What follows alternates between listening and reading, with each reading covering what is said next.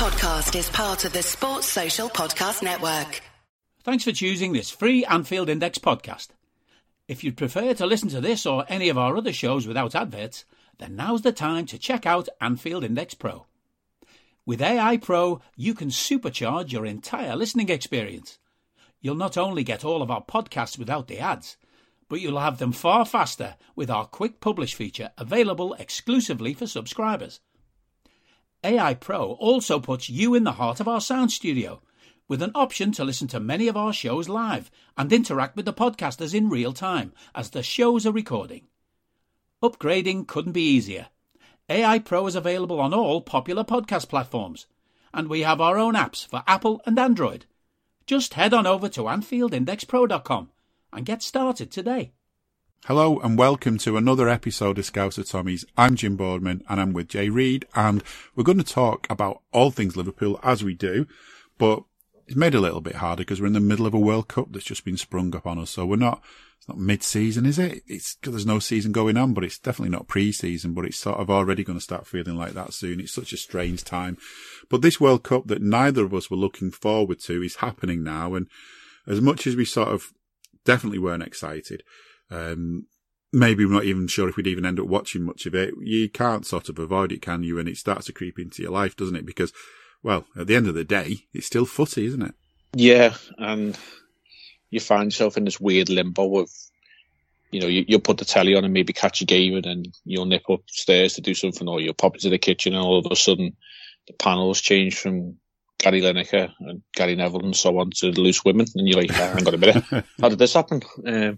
Because they all kind of look the same sitting around the table and probably talk as much rubbish as each other, really. But they all think they're right. That's the thing. Oh, of course they are. I weren't sold, obviously, like many on this World Cup, and all the background stuff that goes on with it, doesn't change the fact of all the sort of questionable discussions around it. But sometimes you'll find yourself like last night, Senegal versus Ecuador. Why not? It's cold outside, and the Netherlands were always going to be Qatar, and might as well stay in, shut the curtains, put the heating on because it's getting a bit chilly now, and find yourself engrossed for like an hour and a half, or in this World Cup 2 hours worth of football, because for some reason the referees are adding on unlimited amounts of time. But it has sort of reeled me in.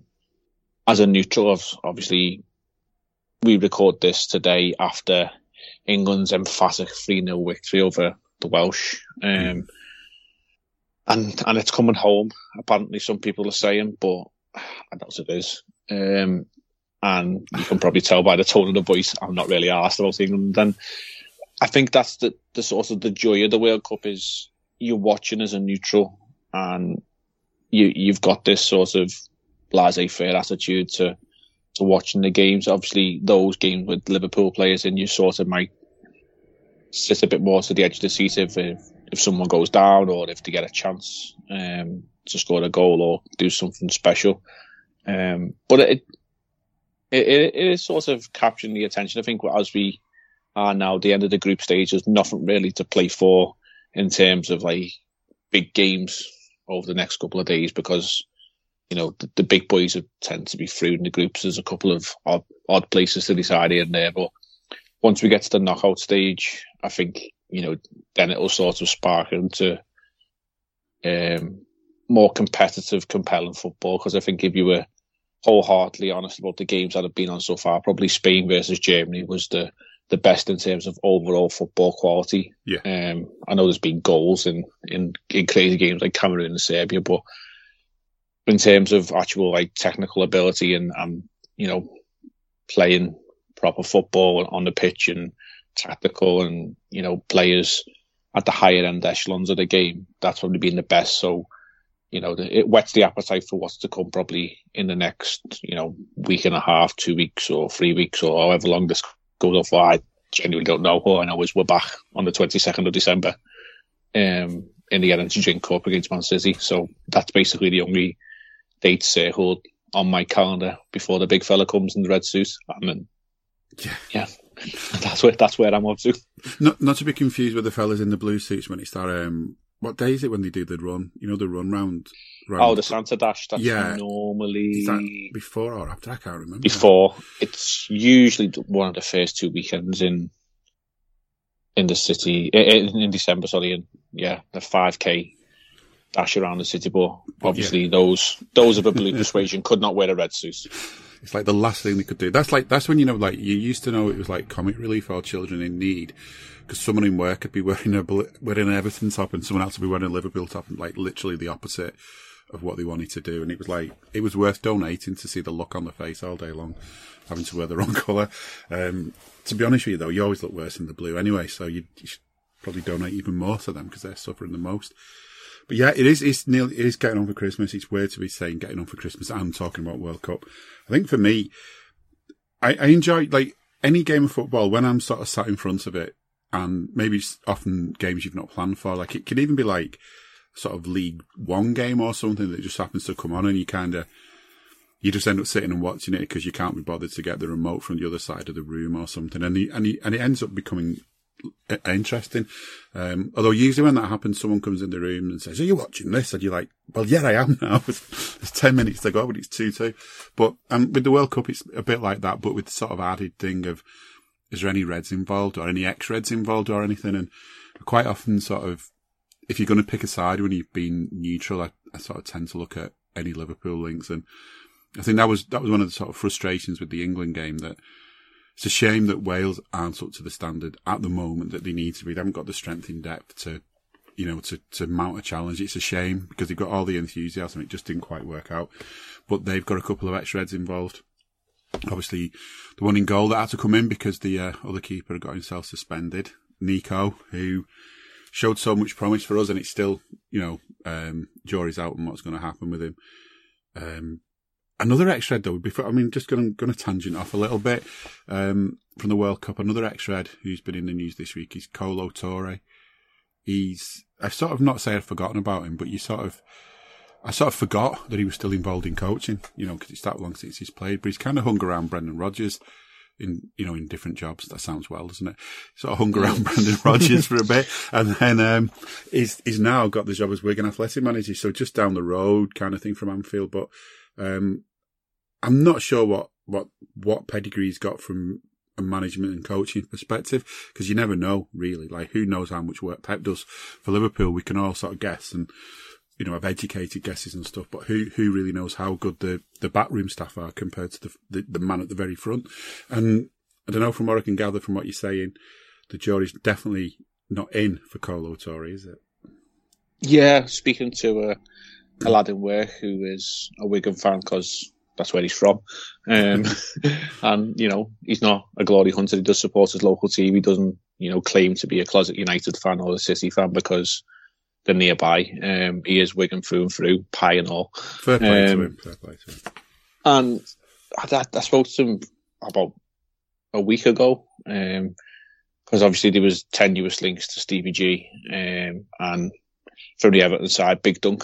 Thinking of I'd rather have like the lesser two evils there in terms of management, but he didn't want neither of them. And obviously, Kolo was announced. I think it was yesterday. So I spoke to him today about it, and yeah, he's a bit underwhelmed. I think he said, given the position that Wigan are in, their main aim is to stay in the Championship this year because they've been knocking around League One for a couple of years, and obviously financial issues off the field and ownership issues have really harmed them. They've lost a lot of good players for undervalued fees. So they're sort of swimming against the tide, but he just said this year is all about staying up, and Kolo Touré doesn't really strike you with the sort of managerial prowess because he's not really got anything other than, as you say, hanging around Brendan as those who's going to keep it up.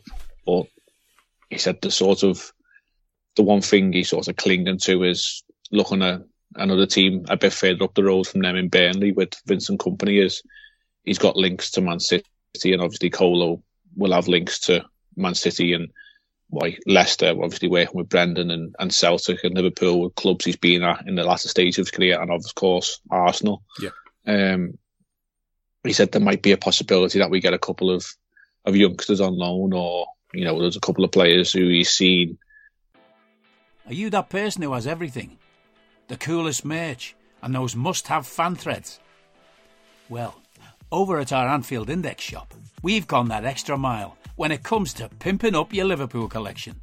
From our popular range of bespoke design t-shirts, sweaters, hoodies and hats, to our signature edition mugs, prints and coasters, all provided with fast worldwide shipping. We have something for every red. We also stock official LFC merchandise and are licensed with the Premier League and UEFA to sell official iron-on shirt badges and sleeve patches. As a listener to this podcast, you can get 10% off everything with coupon code AIPRO10. Just head over to AnfieldIndex.shop or find us on Etsy by searching for Anfield Index.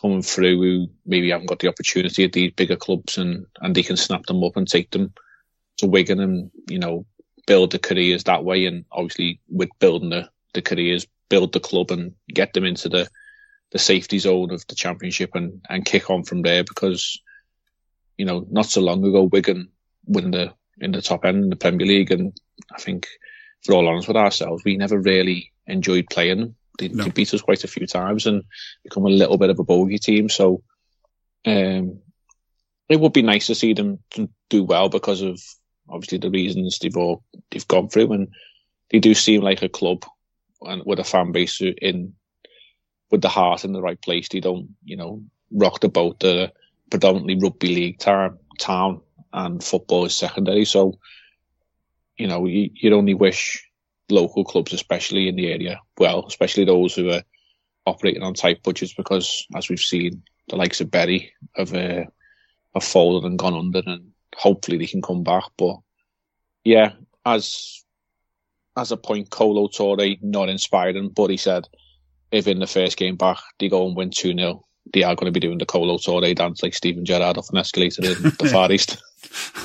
Definitely, that's it. I mean, it's like, you don't know. They're having a step into the unknown, and that's a gamble, and that's a gamble they've taken. And whether they've done a load of research and they've had recommendations, you don't know. I don't know that much about the club, but I think it is important that clubs like this are around and get the support, because football's changed. But like years ago, Liverpool's best players a lot of the time came from clubs that were a division or two, maybe even three down the league from them. And Liverpool scouts would be looking at these other clubs playing, and before you know it, one of these players would be getting snapped up by Liverpool. And if it hadn't been for that club further down, they would never have got that chance. And of course, there's a lot fall by the wayside. But nowadays, of course, loans are a big thing, and that could be good for Kolo, because, you know, getting hold of players on loan, even if there's no cash to buy players, I think, you know, it's something we've talked about a load with some of the Liverpool players right now, that the younger ones, that, you know, it's a bit of a sort of dilemma, really. Do you put them in the reserves where they're not playing anything like competitive football of the style they will when they play for the first team? Do you let them sit on the bench and get hardly any time, you know, almost sort of wasting their talent away?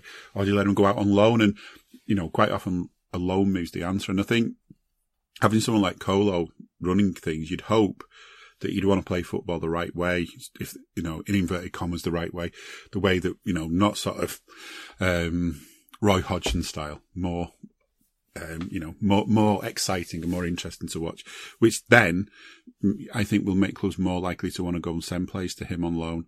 It's just whether he can get all those deals sorted between now and Christmas, of course, but, who knows? Let's wish him luck. And I think the last time I saw us play Wigan at Anfield, it might well have been their last season. It might have been the season where they were in the FA Cup, and then they got relegated the same season. But I think Kenny was manager and Raheem Sterling got his debut for us, his first team debut against Wigan, and I think it was 3-2. Right, it's been a while.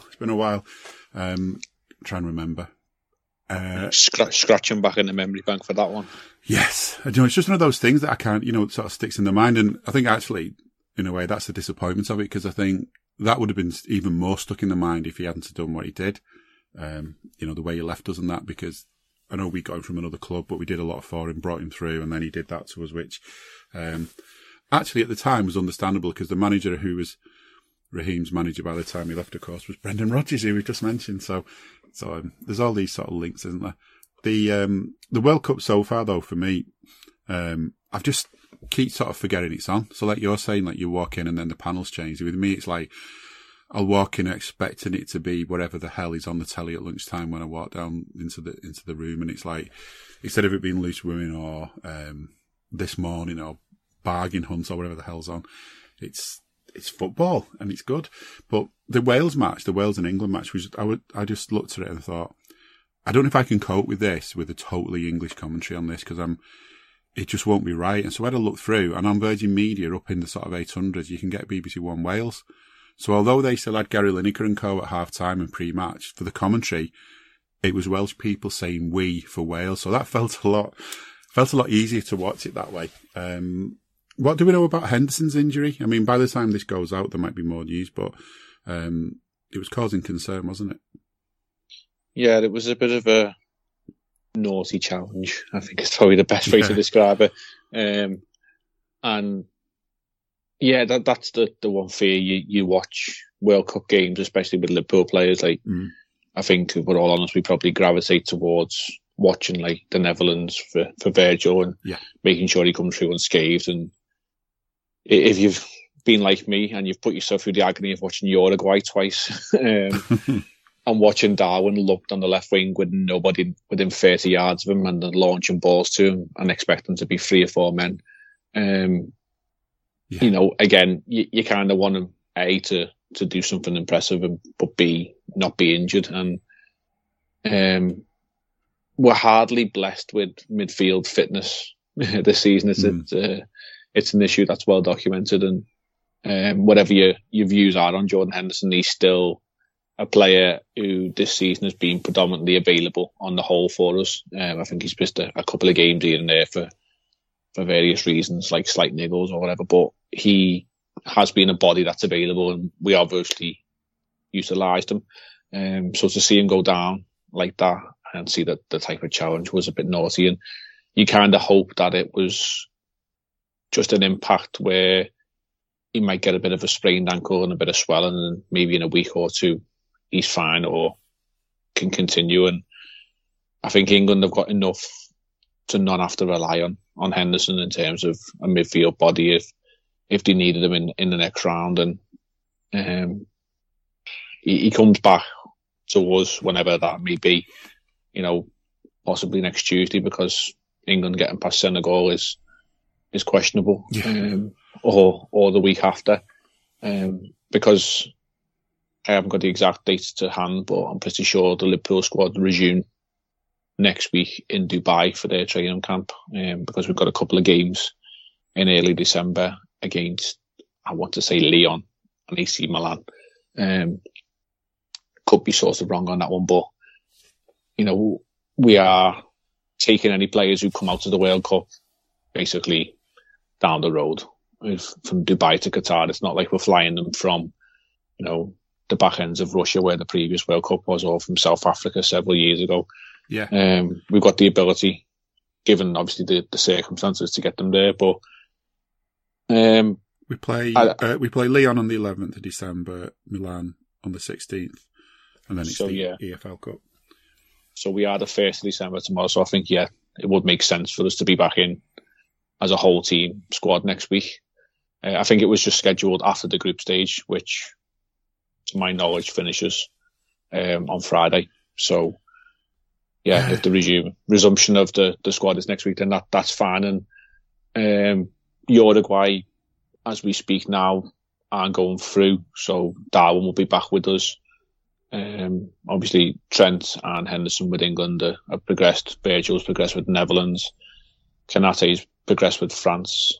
And Fabinho and Alisson have progressed with Brazil. So we're only getting one back next week, potentially in Nunes. And the other lads, you know, it would depend how far they go. But hopefully they all come back in one piece. And we may well be looking at a World Cup winner in one of them, because there's a couple of solid nations in France and Brazil where we've got representatives. Yeah, I mean, just looking at the round of 16 starts the 3rd of December, and the first game, by the looks of it, is 3 o'clock. 3 o'clock Saturday football. That's a novelty.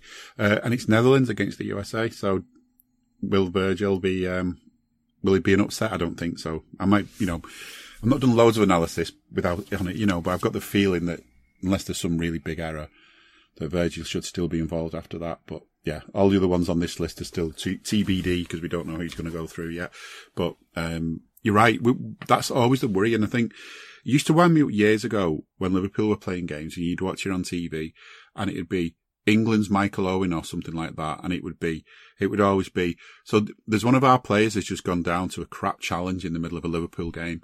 And it's always, whoever it is at the time, England manager's going to be looking on concerned now. I'm like, who gives a shit about the England manager looking on concerned? Our manager's looking on concerned because that's our player. England borrow him. And so, I mean, I was we've said it before, I was gutted the way that Gareth Southgate treated Trent in this World Cup, that didn't play him. Then when he did, he came on as a sub and he was basically third choice. And I think that says a hell of a lot about Gareth Southgate. And I think something I was looking at the other day, talking about this the other day with people, and I've worked out, I think what it is with Gareth Southgate is he's a kind of as coaches go, he's a kind of university lecturer, college lecturer coach. He's not a coach who's been out in the real world and done coaching almost. That's what it feels like with him. He's got all the theories and stuff, but he's not been out there and done the work up to now, obviously with England.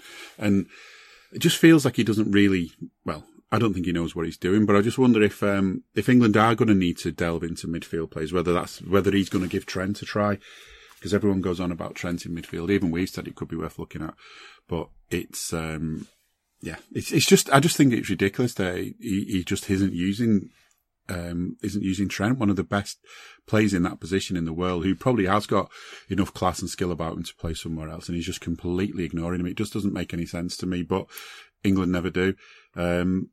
That's, I think, my thing is if England come back empty-handed, it's kind of, well, you should have used Trent, shouldn't you? Yeah, and I think, by no means being an England fan, but watching them against the USA, I think 20 minutes in, I text my mate and he's of the same persuasion where you're watching it because it's on the telly, and that's it really. And we, within 2 minutes, we text each other with the same thing and said, England should be playing Foden here. And then, a bit later on, England should really be playing Trent, the way they're sort of directing the traffic of the ball, trying to whip it into the box. And then last night, Kyle Walker's general position was sort of that inside right channel full-back midfielder where Trent basically plays most of his football for Liverpool, and sort of trying to hit balls in the channels in between the full-backs and the centre-halves. And you think, that's exactly what he does. That's what he's so good at.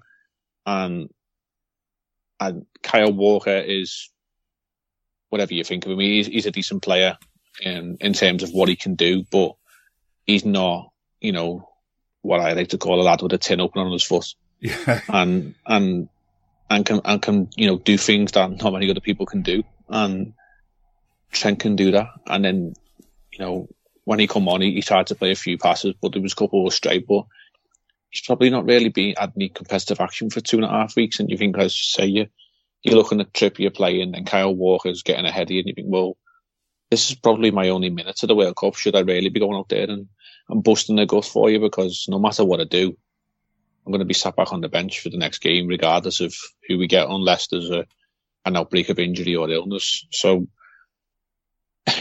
I just think, looking at the way England fans are, and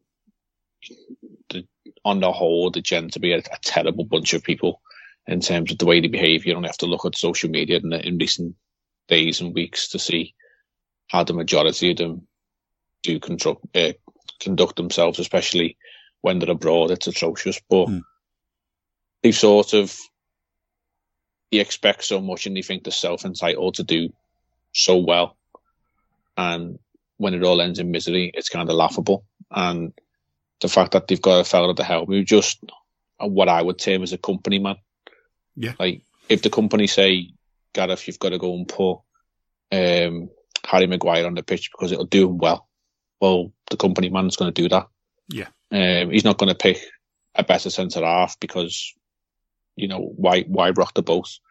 And the same with Foden, the same with Trent. Like the likes of, why take James Maddison? Why the big clamour and the big hype in the media? Like James Maddison should be going to the World Cup. A lad who's been in form for Leicester in the last 5-6 weeks, and then he's not even seen the pitch. Like no. It's just baffling, but not to the point of where it frustrates me. It's just baffling as to why is he still in this job? And obviously the fact is he's going to do what the company or the FA tell him to do, and as long as he gets decent results, you still have the media narratives, because I've just seen on Sky Sports News the likes of Gary Neville trotting out saying, well, he's England's most successful manager since Alf Ramsey. Yeah, but what's he won? Yeah. What has he won? You don't get medals for trying hard or going into semi-finals or losing a final on penalties. You get a runners-up medal. But it's hardly nothing to write home about. What have you won? What have you done in the game? You've achieved nothing as a club manager, and you've achieved nothing thus far as an international manager. Therefore, you are bang average.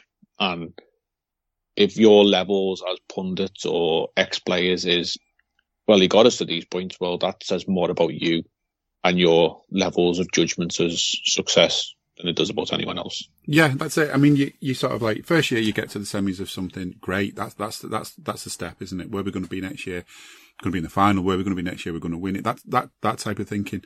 Seeing genuine signs of progress. But that line about he's the most successful manager since Alf Ramsey. I mean, pick an Everton manager out the last 30 years and you can kind of say he's the most successful manager since Howard Kendall or something. I mean, how many trophies have they won? I mean, that's how bad England are when it comes down to it.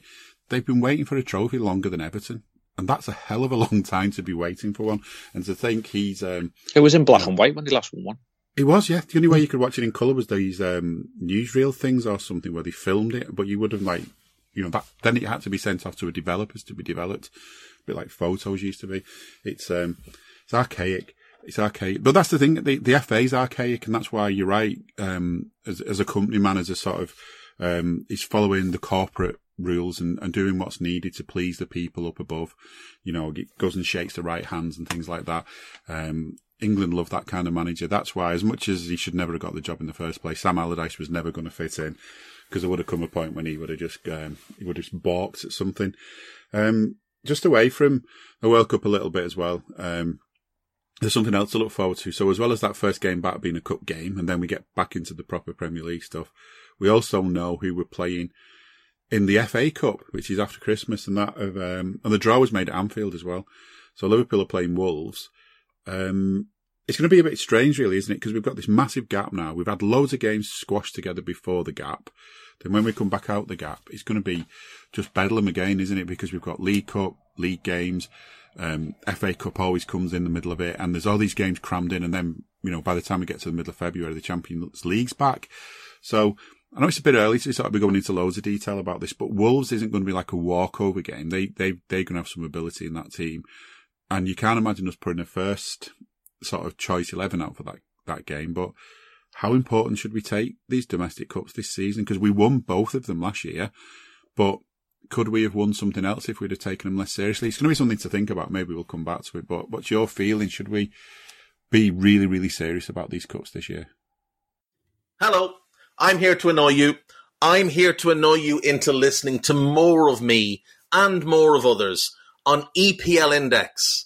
We don't just have the Anfield Index stuff. We've got EPL Index as well, which covers the entirety of the Premier League. And we have 3 podcasts and a whole bunch of really good writing on EPLindex.com. The podcasts are my own Two-Footed podcast, which is every day at 4 p.m, Monday through Friday, covering the whole league. We have A Tad Predictable, hosted by Tadiwa. You know Tadiwa, he does Anfield Index. He presents A Tad Predictable before every Premier League match week. And then Kevin De Vries and his crew on the EPL Roundtable, they're every week after the Premier League match week. So make sure you listen to everything we're doing on EPL Index and follow us there on Twitter at EPL Index. Thank you. Bye-bye. I would say semi-serious in terms of you don't want to see us go out there and Gold Cup, especially the one against Man City. Uh-huh. It's it's the lesser valued domestic cup, therefore it's the fourth choice trophy on offer to us at the start of the season. However, you sort of don't want to give them any sort of leverage over us. We've already beat them this season, so we already have the mantle over them twice, to be fair, because we won the charity community disc shield thing. But both halves of the season we're starting with like a pre-season friendly with a cup at the end of it almost, aren't we? Yeah, and you only got to look around the sort of the teams left in the Carabao Cup. There's no London teams of the Premier League. They've all been eliminated. So, without going across the board, like Tottenham, Arsenal, Chelsea are nominally big six teams. Yeah, they're all out. If we could, in theory, knock Man City out, then the only sort of big boys you're really looking at is those down the East Lancs United, and I'd fancy ourselves against them any day, especially in the cup final. So yeah, it's basically it's dangling the carrot there to get progressed into that cup, and it will put a nice piece of silverware in the trophy cabinet early in the season. Obviously, you don't know; it's usually the end of February, early March when that trophy's played. But yeah, you don't get the trophy, sorry, but yeah, it feels like it's like a game for a trophy, because it feels like if you won that one, you've got the big hard work. Yeah, and then Wolves. I don't know. I've got this horrible memory of last time we played Wolves in the third round of the FA Cup at Anfield. I was stinking hungover in Hamburg and could not find a pub for love nor money that was showing the game, because it was a 12:30 kickoff or 12 o'clock kickoff on a Saturday afternoon.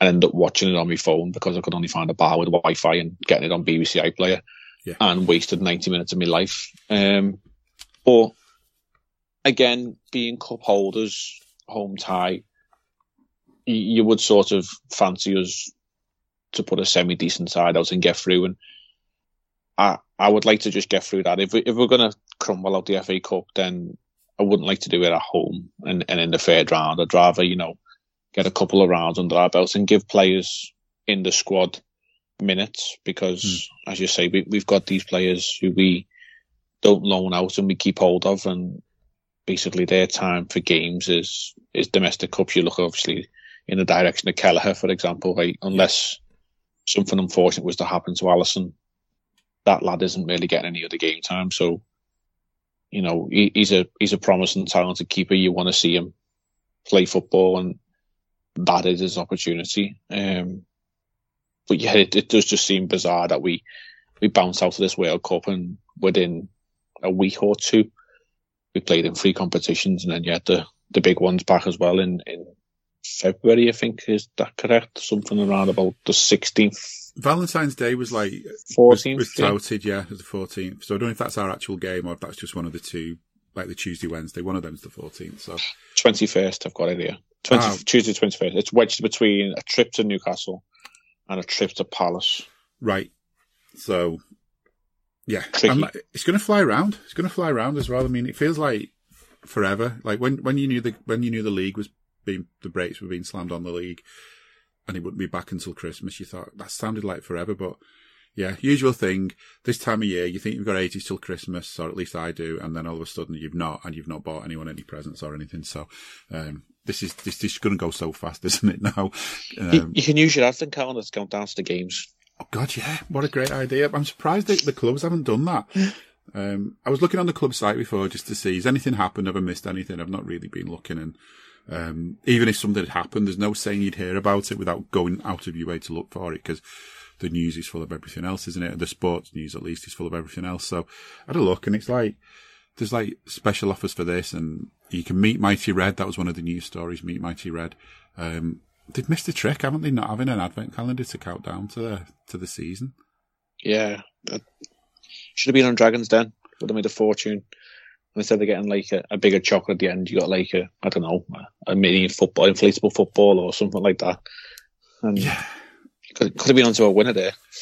Yeah, you could even, if you'd really ventured out, you could have sold one to, you could have done an Everton one as well, because they could have like a trophy at the end of it, which would be given something they've not had before for a lot of them, wouldn't it? So it probably would have been a chocolate teapot. Well, yeah. It's also as useful as Everton. Also on the club site, they do that thing where they sort of take a news story from somewhere else, stick their own headline on it, and at first glance you're wondering, what is this? Is this a signing? And it's Cody Gakpo. Is that how you say his name? He's been linked. When I read the story, though, it just sounds like typical kind of. It's saying that in the summer transfer window there was interest from Leeds and Man United, and then Liverpool are another team to have been included in this conversation because Pep Linders is described as being an admirer of the attacker. But I don't know.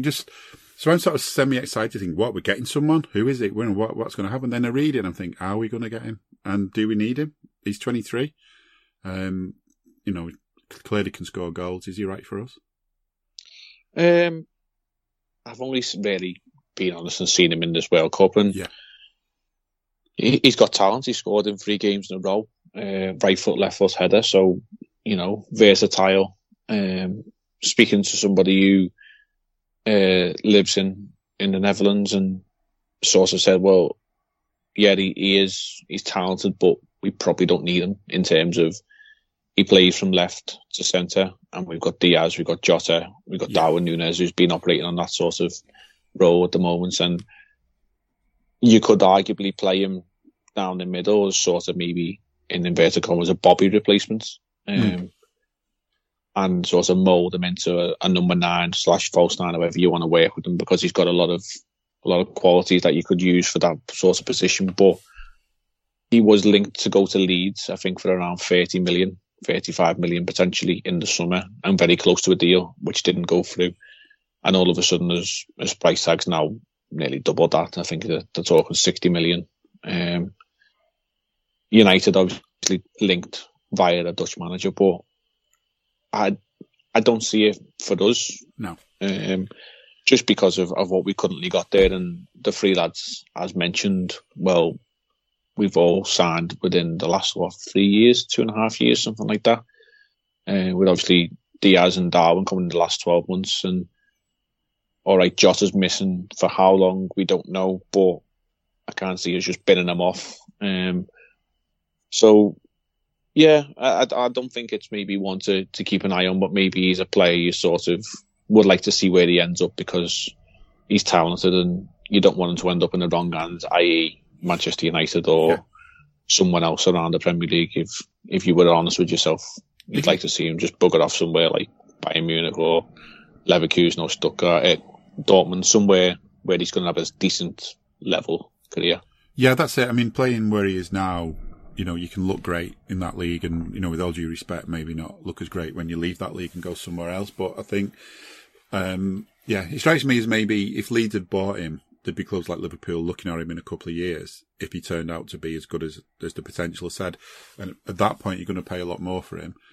But, you're probably going to be able to attract him if you're one of the clubs, like the top 6 clubs or something. You throw some money at it, and you've not wasted money, if you like, because if we brought him in now, to me, we'd pay a lot of money for him. His price has gone up, and then it would just cause problems, because where do we play him? How often do we play him? Who's missing out? What do we do with the player that's missing out? Do we need cover there?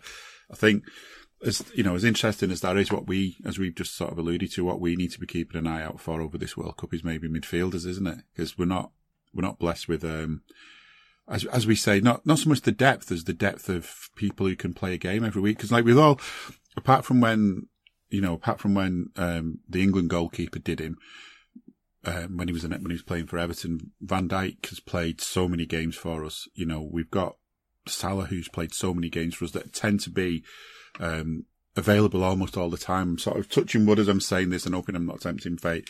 But generally speaking, there's so many players in the squad front to back who we can rely on to always be sort of fit and ready, and maybe, rest them at the right times, all the rest of it. But,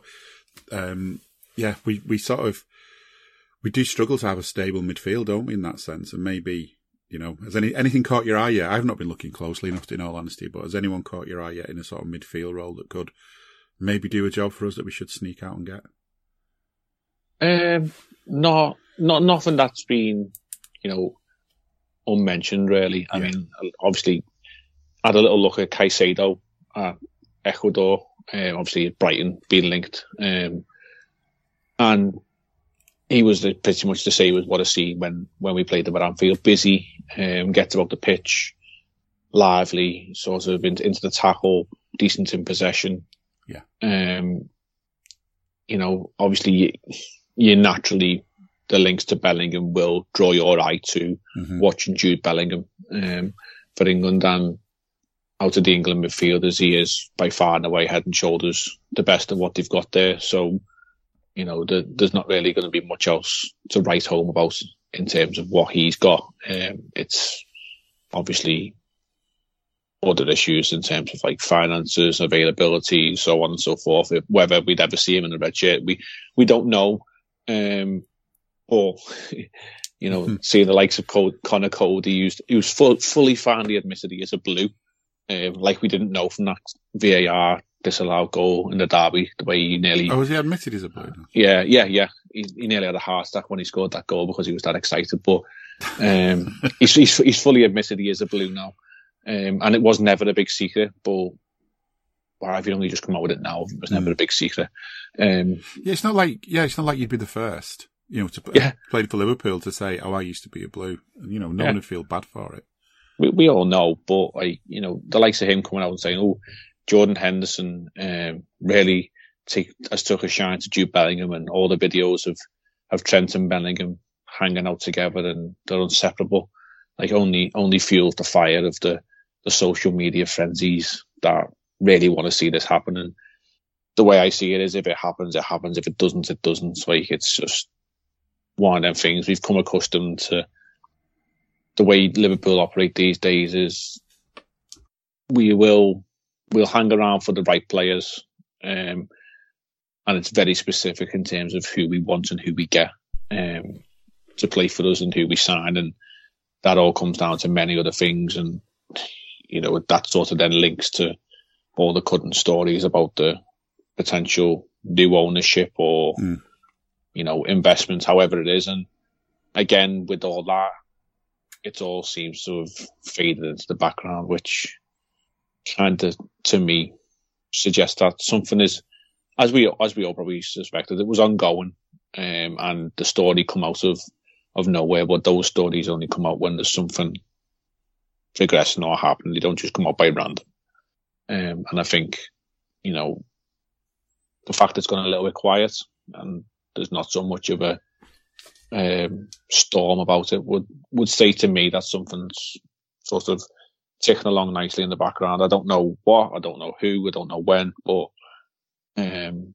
we just got to all wait and see. And no matter what we say or do as fans, nothing's going to change of who the ownership ends up being or who the investment ends up being, because that's way out of our control, really.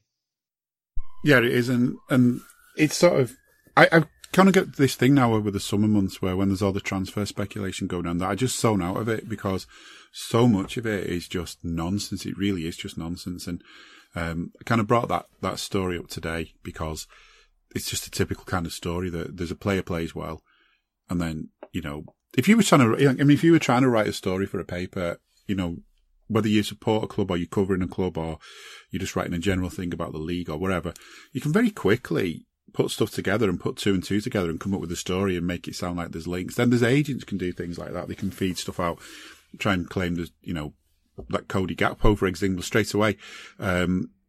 You think, oh, well, Leeds didn't want to spend for him. Let's say that United and Liverpool are interested. All of a sudden they'll find the money or something. That is that kind of thing that happens all the time. And it's the same with the club ownership stuff in many ways. It's a different world, different people.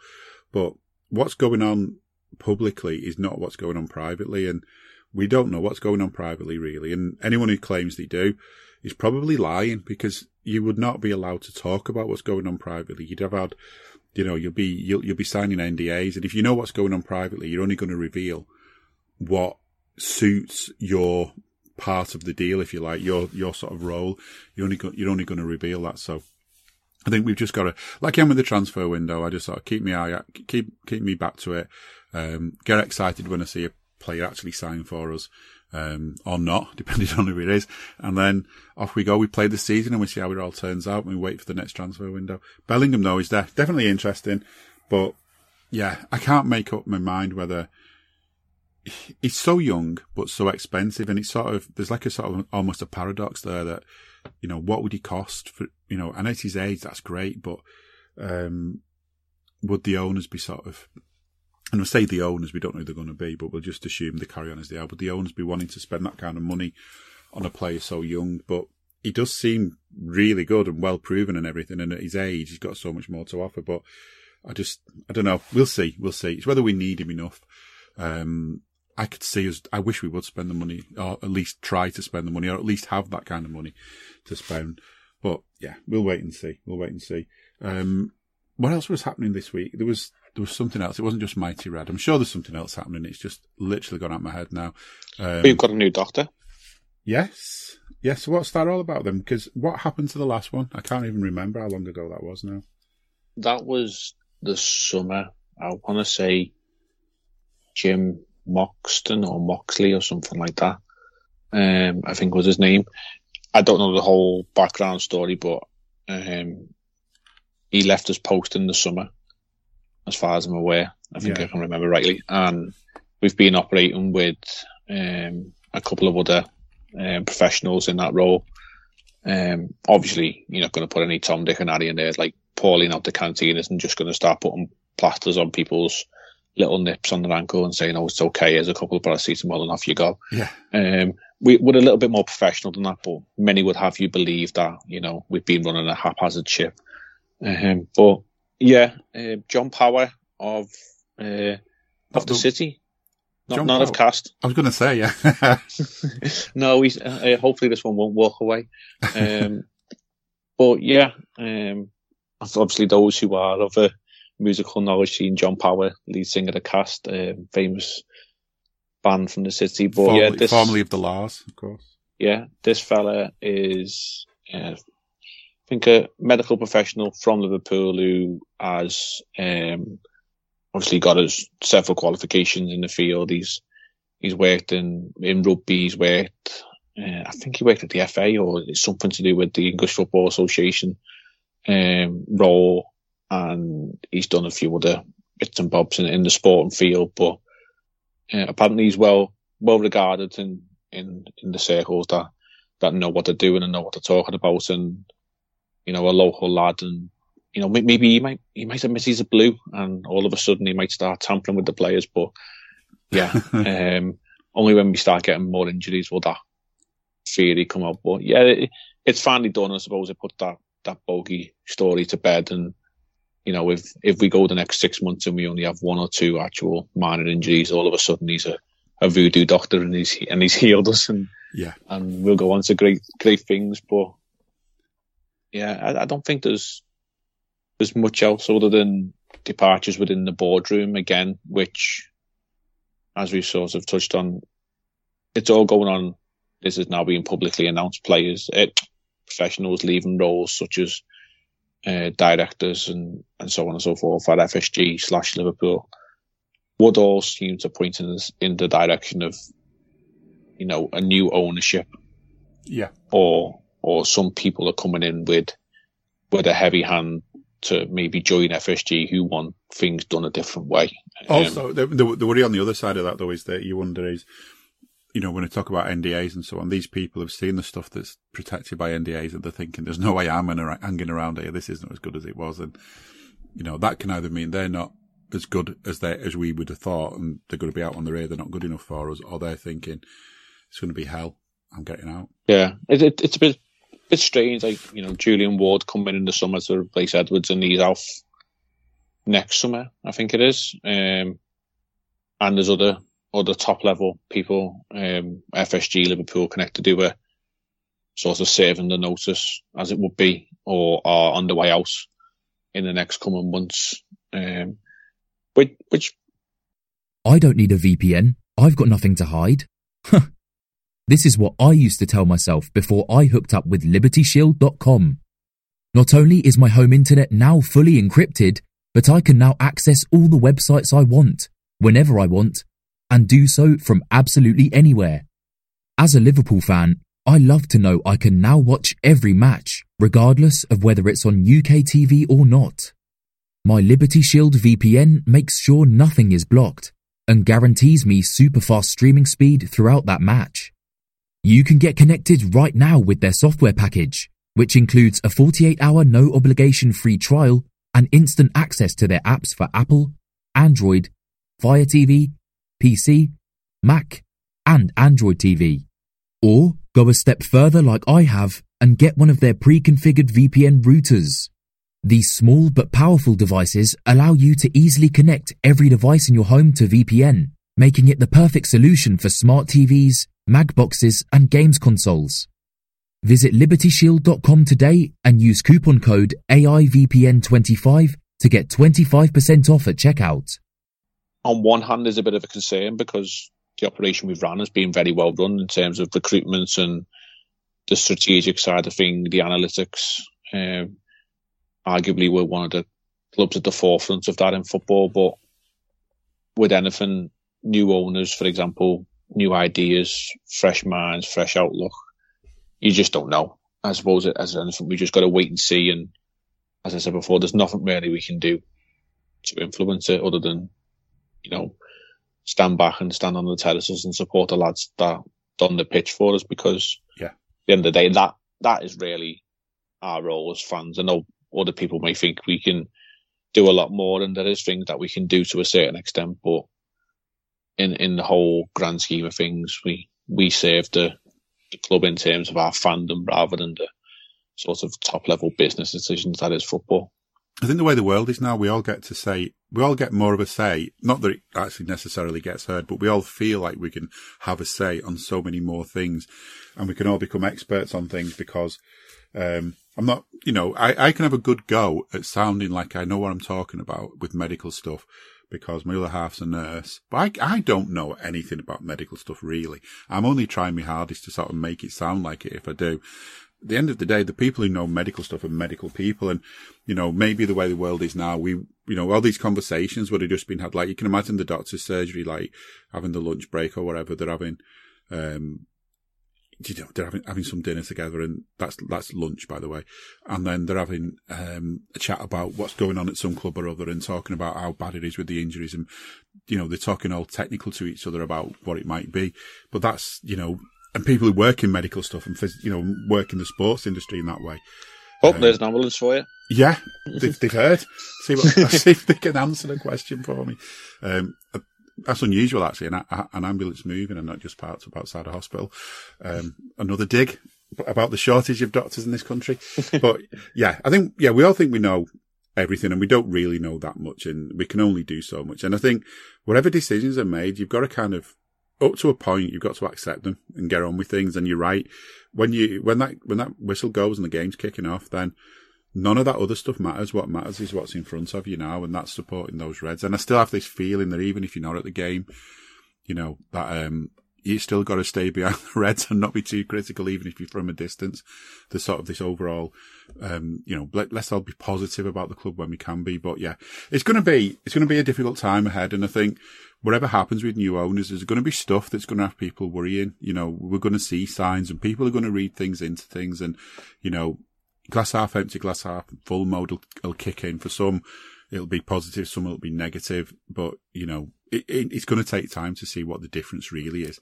But yeah, we needed a doctor, just like we need a few bits and pieces, don't we? But, we can put them on our Christmas list. Yes. Is what we can do. Yeah, because I need to write a Christmas list. I wonder if I'll get any of it. But I don't think we're actually, maybe the days have progressed from maybe looking through the Argos and circling like a Jude Bellingham and a Moises Caicedo and saying, here you go, Mum, on page 604, there's a Moises Caicedo, which I'd love. Yeah. And on 492, there's a Jude Bellingham, if that's available. I'm not too bothered, but I would really like it. Yeah, you thought, I'll have a Jude Bellingham, but if I can't have a Jude, I'll have this. But really, I want the Jude, if that's all right. Yeah, Argos don't even have if I can catalogues. Have one big present, it'd just be a Jude. Yeah. What's Father Christmas getting you? Well, I'm hoping it's a Jude. And there's people in the background looking really worried, like we've not got the money for a Jude. What's wrong with you, Jordan? You've got a Jordan there. It's old now. It just doesn't work the same anymore. The batteries have run out, and I don't know how to change them. Yeah. Oh God. Yeah. And then we won't even go into the Jimmy. The Jimmy's battered and old and knackered, and yeah, it's not what it used to be. It hasn't been the same for years. That Jimmy. Yeah, it wasn't even mine in the first place. It was my brother's, and you've handed it, and it was his brother's before that. Yeah. This Does Jimmy belong to Man City, belong to Newcastle, belong to Aston Villa? It goes on and on. He's really good, but he's not half been out. He's been everywhere. Yeah. Well, it's all on Amazon now, anyway, isn't it? And, Black Friday was just nonsense again. I'm still getting emails for Black Friday, and we're currently on Wednesday of the following week. Yeah, I was getting them for a week before, telling me that it was already Black Friday, and it wasn't even Thanksgiving or whatever yet. Well before. Yeah, and they're still going on now. I actually was I just happened to be on Amazon's website just before midnight, and I saw a little countdown. It was about 2 minutes to midnight, so I thought, I'll look at this again at midnight thinking, what's going to happen? And the countdown just stopped. I thought there was going to be something more exciting happen, that it was the end of the sale and maybe a new one would start, but they've actually, they've stopped it. But other stuff's still on there at the same price, a lot of it. They just changed what it's called. Liverpool, though, this is probably the hardest show we've done in terms of finding stuff to talk about, because it has been so unbelievably quiet with the club, hasn't it? And yet we've found things that we can talk about, because it's still the same stuff, isn't it? If you're looking for it, there's always transfer rumours, there's always stuff going on behind the scenes. But I do think, from sort of Liverpool point of view, it's been a sort of chance to get heads down, hasn't it? And just sort of put that awful beginning to the season out the way and reflect on the sort of nicer stuff that started coming towards the end of the break. And, to me now, I don't know about yourself, but I almost feel like I've forgotten about how bad we were at the start of the season. I'm feeling quite full of confidence for the new bit. Yeah, it's obviously you'd also remember what was the last thing you remember from Liverpool, and it was obviously a victory. So that was always key to go into the break. And as you look at, there's a lot of positives. The games are going to come thick and fast. There's competitions left, right, and centre. But the appetite's whet by getting Man City in the Carabao Cup. But whatever the result may be, it may be. And if we do, unfortunately, succumb to a defeat there and go out the competition, it's not the end of the world. But on the flip side, as I said earlier on, it's a huge confidence boost if you go there and win and get through to the next round. The trophy becomes ever closer for you. The Champions League and Real Madrid, no more need to say about that, because that's a massive tie. And when that game comes around, I'm sure there'll be a hell of a lot to talk about, and there'll be a lot of football that's played between now and that game taking place in the back end of February. The FA Cup's coming back. Last week, for myself, the tickets went on sale for the second half of the season. Obviously, I'm in a very fortunate position to be able to get access to all the games in which it did. And you just look at the games we've got in the second half of the season. I feel the mighty Ever coming over the park. You got Arsenal, you got Spurs, you got Chelsea, you got Manchester United all to come to Anfield in the second half of the season. Whatever way you look at them, the big, huge games. They're big games, whatever's going on in the league table, aren't they? They're always big games.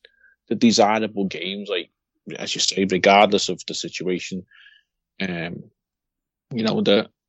games, with all due respect, you don't see when the fixture list comes out in the middle of the summer. You don't go, ooh, when are we playing Brighton? When are we playing Brentford? For those teams, they probably look at when are we going to Anfield, because it's a huge day out. And in the terms of Brighton, very successful day out this year. But we do look, for me, it's right. When's the derbies?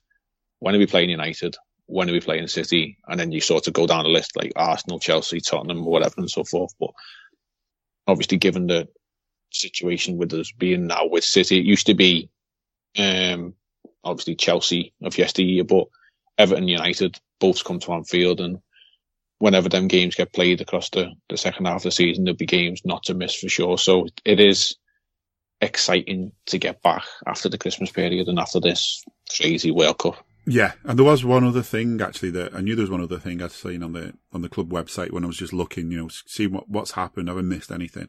And it's not a major story, and it's not the most exciting story, but it's one worth a mention, I think, and that is that for that first league game, which is on Boxing Day in the Midlands in Birmingham against Aston Villa, it's an evening kickoff, but obviously it's a bank holiday. The trains are going to be non-existent or very, very few and far between. There's not going to be many people about doing any kind of public transport. A lot of people won't necessarily want to be driving if they've had a nice Christmas day, a nice heavy Christmas day.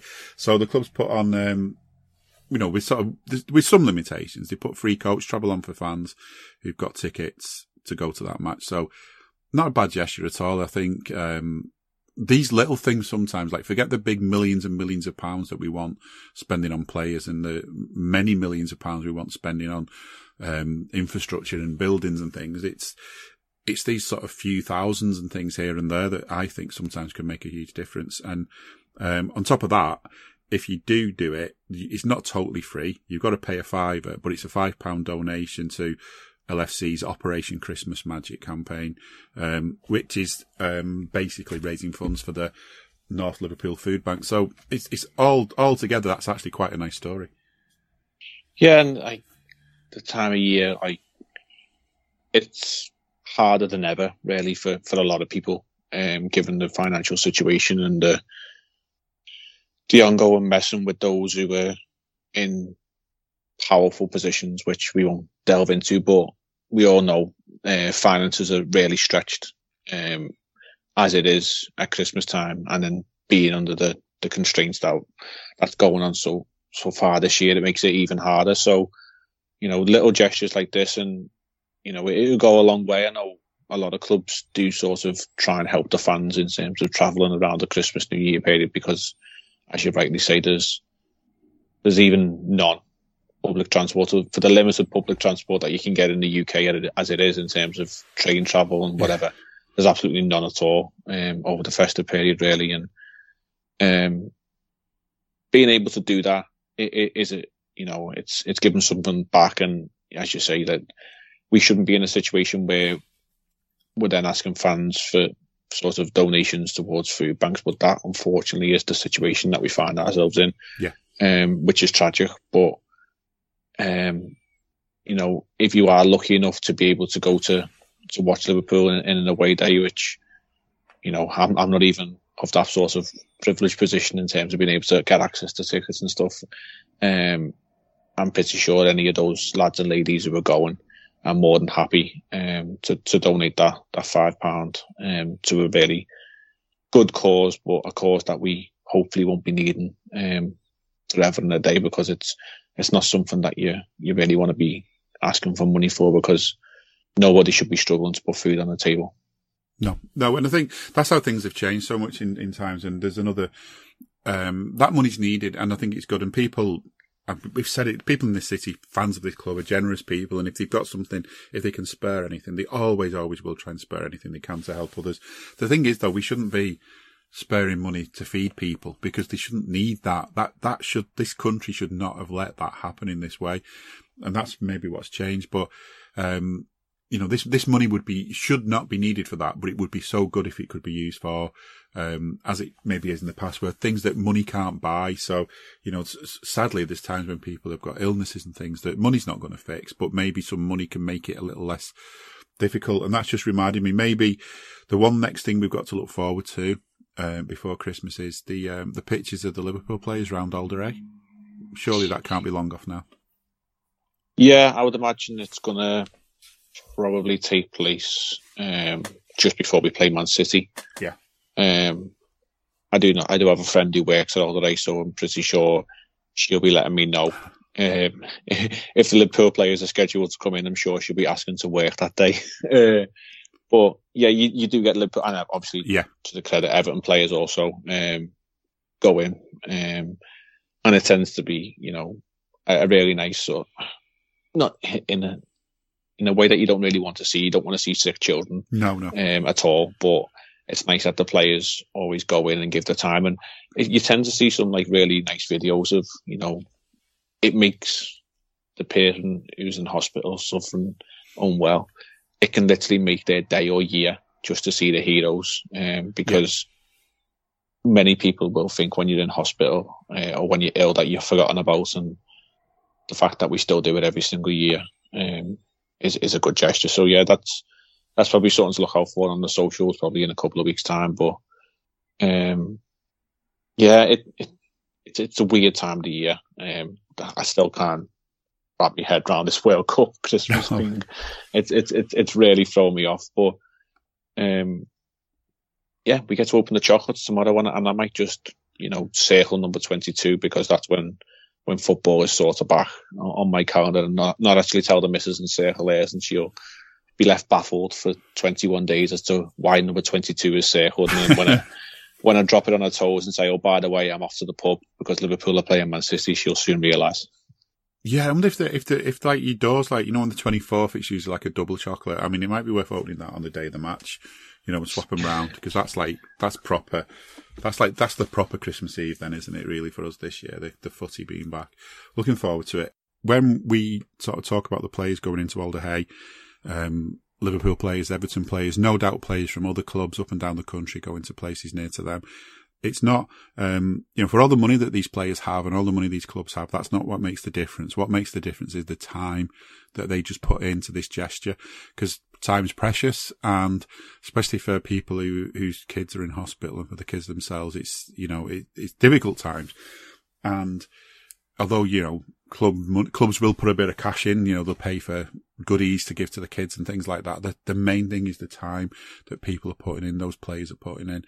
And every year you see it, and the smiles on the faces, and the little videos are heartwarming. So, I'm glad that the club do it, but maybe you wouldn't bring smiles to faces quite the same way if you went visiting people. But, if you do want to do something to help people this Christmas, I thought it was worth just giving a quick shout to a charity that we had on that early on in the days of Scouser Tommies, when Kev came in from An Hour for Others, and we spoke about his work with his charity that's going from strength to strength now. It's a Liverpool-based charity. It's just doing so well for itself because it's doing so well for others, and I'm so pleased to see the success. And the simple idea of it is that everyone's good at something, whatever it is you do for a living, whatever it is you do for a hobby. If you can do that for an hour for other people, without being paid, just go and do it, go and help other people. You can make such a difference. I think it started out that, he was a painter and decorator, and he thought, well, I can go and do an hour here and there helping other people with some paint. I've got bits of paint left over. I can go and paint someone's living room for them or something that they never, anyway, and brighten other lives in such a relatively simple way. So, check that charity out if you've got time. They are based in Liverpool, but have a look, see if you can help them, see if you've got any ideas you can come up with. And if not, maybe there's something similar you can do where you are, this Christmas. Just, give a bit of time of something that you're good at, wherever that might be, because everyone's good at something. Even some of the worst Liverpool players we've had have been good at something, haven't they? So that's the way it is. But for now, anyway, whatever you're doing, it's not long till Christmas. Can't wait for the football to come back. We will be back ourselves soon as well. And for now, that's it. Thanks for listening, and we'll see you soon. We hope you enjoyed listening to this Anfield Index show. Please be sure to subscribe to our channel so future podcasts find their way to your device automatically. There's nothing quite like fan engagement, and we'd love to know what you think of anything discussed on this show. The best way to get in touch is over on our free Discord community, where both podcasters and listeners debate the hottest LFC topics 24/7. Sign up free now at AnfieldIndex.com/Discord. You won't regret it. You can also follow us on Twitter at Anfield Index, and find us on Facebook by searching for Anfield Index. Oh, and before you go, we'd love it if you could leave us a 5-star review on your favourite podcast app. It only takes a couple of seconds, and it means the world to the people who create these free shows. Sports Social Podcast Network.